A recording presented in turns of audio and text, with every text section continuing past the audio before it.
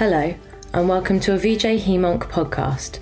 We are a global open access multimedia channel that brings you the latest research updates in hematological oncology. Today, we will be discussing lymphoma updates, including targeted therapies for DLBCL, as well as results of the HD17 study in Hodgkin's lymphoma and ZUMA-5 studies. First up, Wendy Osborne of Freeman Hospital, Newcastle upon Tyne Hospital's NHS Foundation Trust, Newcastle, UK, highlights targeted therapies as the future of diffuse large B-cell lymphoma treatment. I think targeted therapy is going to be the future for DLBCL treatment. I think as well as CAR T therapy looking encouraging, I think bispecific antibody therapy looks really encouraging as well. And some of the data that have already been presented with various bispecifics look that although it does have toxicity, again, they can be well managed when recognised early. So I think that we're going to have to look at trying to select out which patients will benefit from which therapies as we have more and more available. Secondly, Peter Borchmann from the University Hospital Cologne, Cologne, Germany, discusses HD17, a phase 3 trial of PET-guided emission of radiotherapy in early-stage unfavourable Hodgkin lymphoma patients. Actually, this is a phase 3 study. It's a huge study with 1,100 patients. And the question was, in intermediate stage, so which is early stage unfavourable classical Hodgkin lymphoma, if we can omit radiotherapy in a PET-guided manner, if we use an effective systemic treatment regimen beforehand. As you might know, in the German Hodgkin study group, we start with 2 cycles of escalated BIACOP, followed by 2 cycles of ABVD, and then as standard of care, followed by consolidation radiotherapy in a combined modality treatment approach. This used to be the standard of care. Other standards of care actually might also be just 4 cycles of ABVD followed by radiotherapy, or again in a PET-guided fashion, you could use PET after 2 cycles of ABVD, and then for the poor responders, escalate to escalated BIACOP. This was the ERTC study. So we had a different question.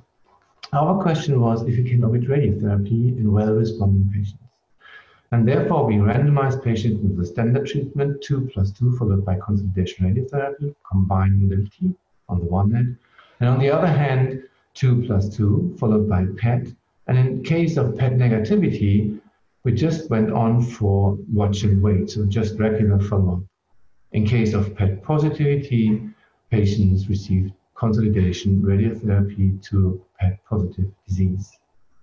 And this was a non-inferiority study, as you can see. So we omit radiotherapy from the treatment concept. And what we want to show is non-inferiority. And looking at the endpoint, which was 5 years PFS, there was clearly no difference whatsoever. So overlapping curves up to 5 years at an extremely high level, between 96 and 98%. This is PFS. The overall survival, also overlapping curve, was even better at 98%. And when we looked at the PET-negative patients in the standard combined modality treatment arm, and then the experimental group, so this is all patients then without radiotherapy, we confirmed the findings for the entire study that there's no inferiority of the omission of radiotherapy in PET-negative patients. So this is a very solid finding at a very high level, and we can safely conclude that we do not need radiotherapy for PET-negative patients after 2+2 induction chemotherapy.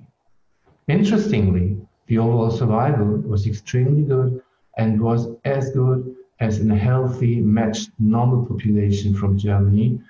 We had only 1 patient out of 1,100 dying from Hodgkin lymphoma, and only 1 patient dying from treatment-related toxicity. So we can also conclude it's not only extremely active. We do not need radiotherapy for well-responding patients. We can also conclude that it's extremely safe. And you might consider that this is a real-world setting. So we had more than 250 centers participating to this study. And most of these centers were very small private practitioners or primary care hospitals and they had like 1 patient per year in this trial. Well, this really reflects a real world setting. And in this setting, we have these results. Based on these results, we at the German Hodgkin Study Group recommend this as standard of care. And we would like to thank all physicians and study nurses, but also the patients and their families contributing to this important trial. Finally, Karen Jacobson of the Dana-Farber Cancer Institute, Boston, Massachusetts, discusses the results from ZUMA-5, a pivotal phase 2 study investigating the use of axicabtagene ciloleucel in relapse refractory follicular lymphoma and marginal cell lymphoma. So this is a phase 2 study of Axi-cel in indolent B-cell non-Hodgkin lymphomas, specifically in follicular lymphoma and in marginal zone lymphoma.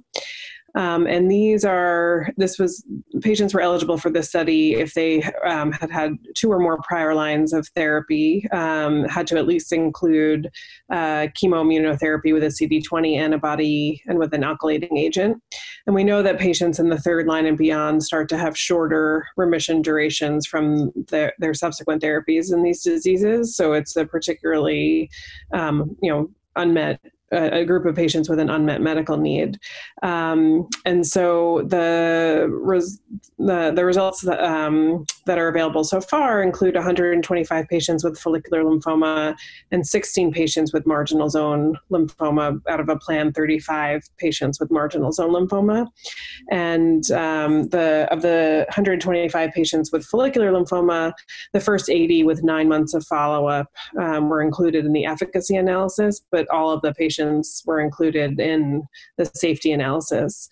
So the top line results from the study are that in all comers, the response rate was over 90% and the CR rate was about 80%. In follicular lymphoma, the response rate was 95% and the CR rate was 81%. When they followed these patients out, the median follow-up for that group of patients with follicular lymphoma was 15.3 months, and 80% of patients who had a CR maintained their response at that time point.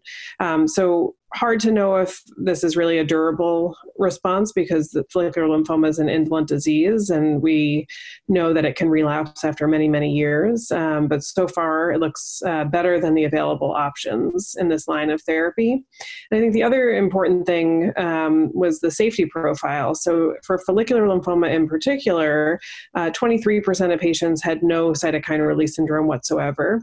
And those who did have cytokine release syndrome, on average, the time to onset was 4 days. So it was 2 days later than what we see of Axi-cel in diffuse large B-cell lymphoma. So both of those things do have implications for whether this could potentially lend itself to outpatient dosing as opposed to keeping people in the hospital for the observation period. In terms of high-grade cytokine release syndrome, that was lower than Axi-cel and large cell lymphoma at 7%. And in terms of high-grade neurotoxicity, that was also lower at 15%. So a more favorable toxicity profile than we're used to seeing, and very, very, very good results in terms of CR rate and the percentage of patients who remain in remission out at median follow-up of 15.3 months. This is a pivotal study, and the intention is to submit this data to the FDA to see if this can be used to gain approval of Axi-cel in relapse refractory follicular lymphoma.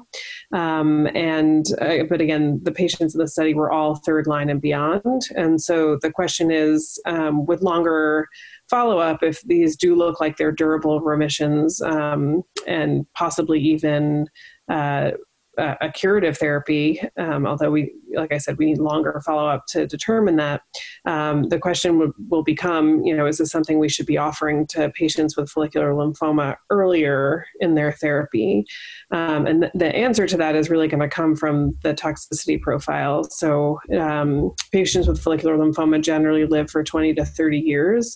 And of course, we don't want to treat them with anything that could shorten that lifespan. So we have to be sure that we have an acceptable safety profile in order to move this up. but for many patients living with follicular lymphoma, having a one-time infusion as their single therapy would be much more preferable to, a lifetime of uncertainty of going back and forth to the doctor, finding out if their disease is active, and whether they're going to need to be on months of chemotherapy versus years of some of the targeted agents.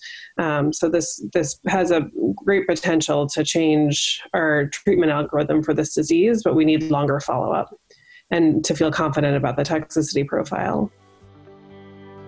We hope you enjoyed today's podcast. Follow us on Twitter @VJHemonc and share your thoughts on the topics discussed with us. Visit vjhemonc.com for the latest updates from the experts themselves, as well as exclusive lymphoma coverage. Be sure to subscribe to VJ Hemonc podcasts, which are available on Spotify, Apple, and Podbean.